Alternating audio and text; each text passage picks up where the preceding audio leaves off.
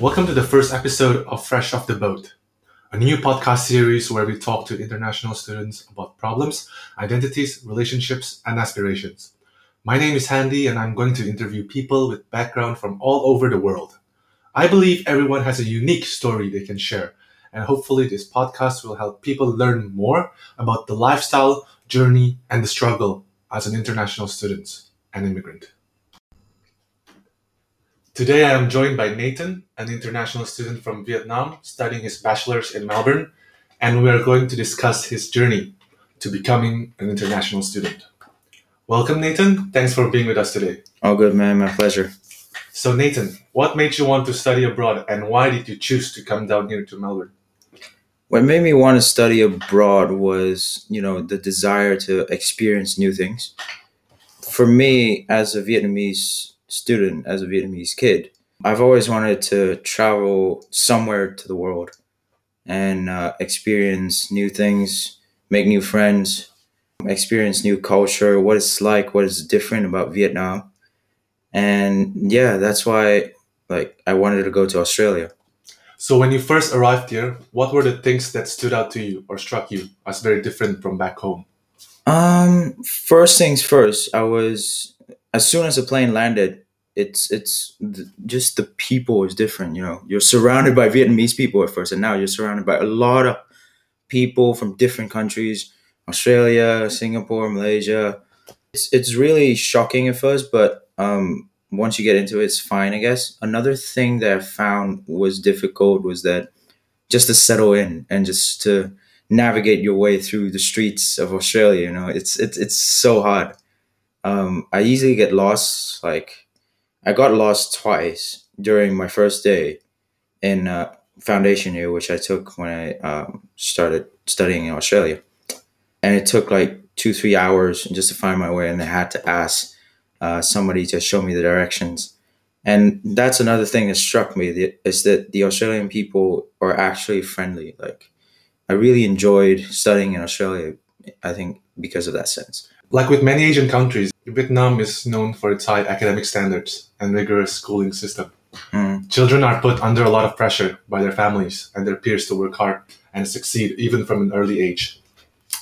Did you also experience this back at school? And if so, could you perhaps describe to our listeners who may have never experienced like this, what it was like going to school in Vietnam? For me, going to school in Vietnam, I had a lot of help from friends.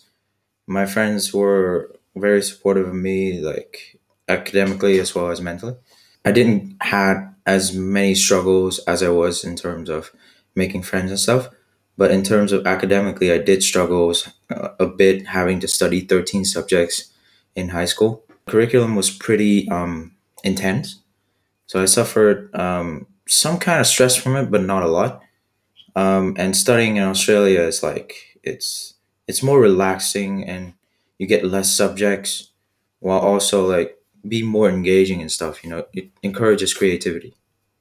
Do you think that the difference between the Australian curriculum and the Vietnam curriculum, which one do you think is better? I think the Australian curriculum is better because it encourages, like I said, it encourages creativity.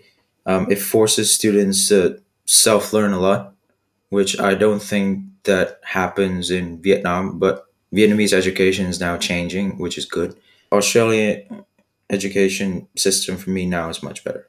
Yeah, I agree too. Australia definitely has one of the best education system out there. Now we have an interesting fact that I found on the internet. Vietnamese people eat dogs and cats. Oh, What do yeah. you think about this? This is one myth that we have to solve a lot as Vietnamese. Dogs, it happens. Yeah, it happens. But these are not pet dogs. These are dogs that are basically raised for it's like cows, like cattle's bred for beef and milk, like that, something like that. But cats, we don't eat cats. Eating cats is just weird. What do you think, or what do you wish more people know more about Vietnam? Is there anything that you wish more people knew about in regards to Vietnam? Yeah, I wish Vietnamese people are very friendly people. Just approach them, say hi, don't be afraid. And Vietnam is a beautiful country.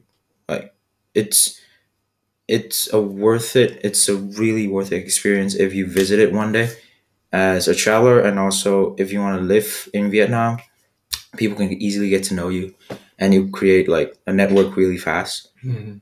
So Especially with yeah, the fact that the Vietnamese community is one of the largest immigrant communities in Australia.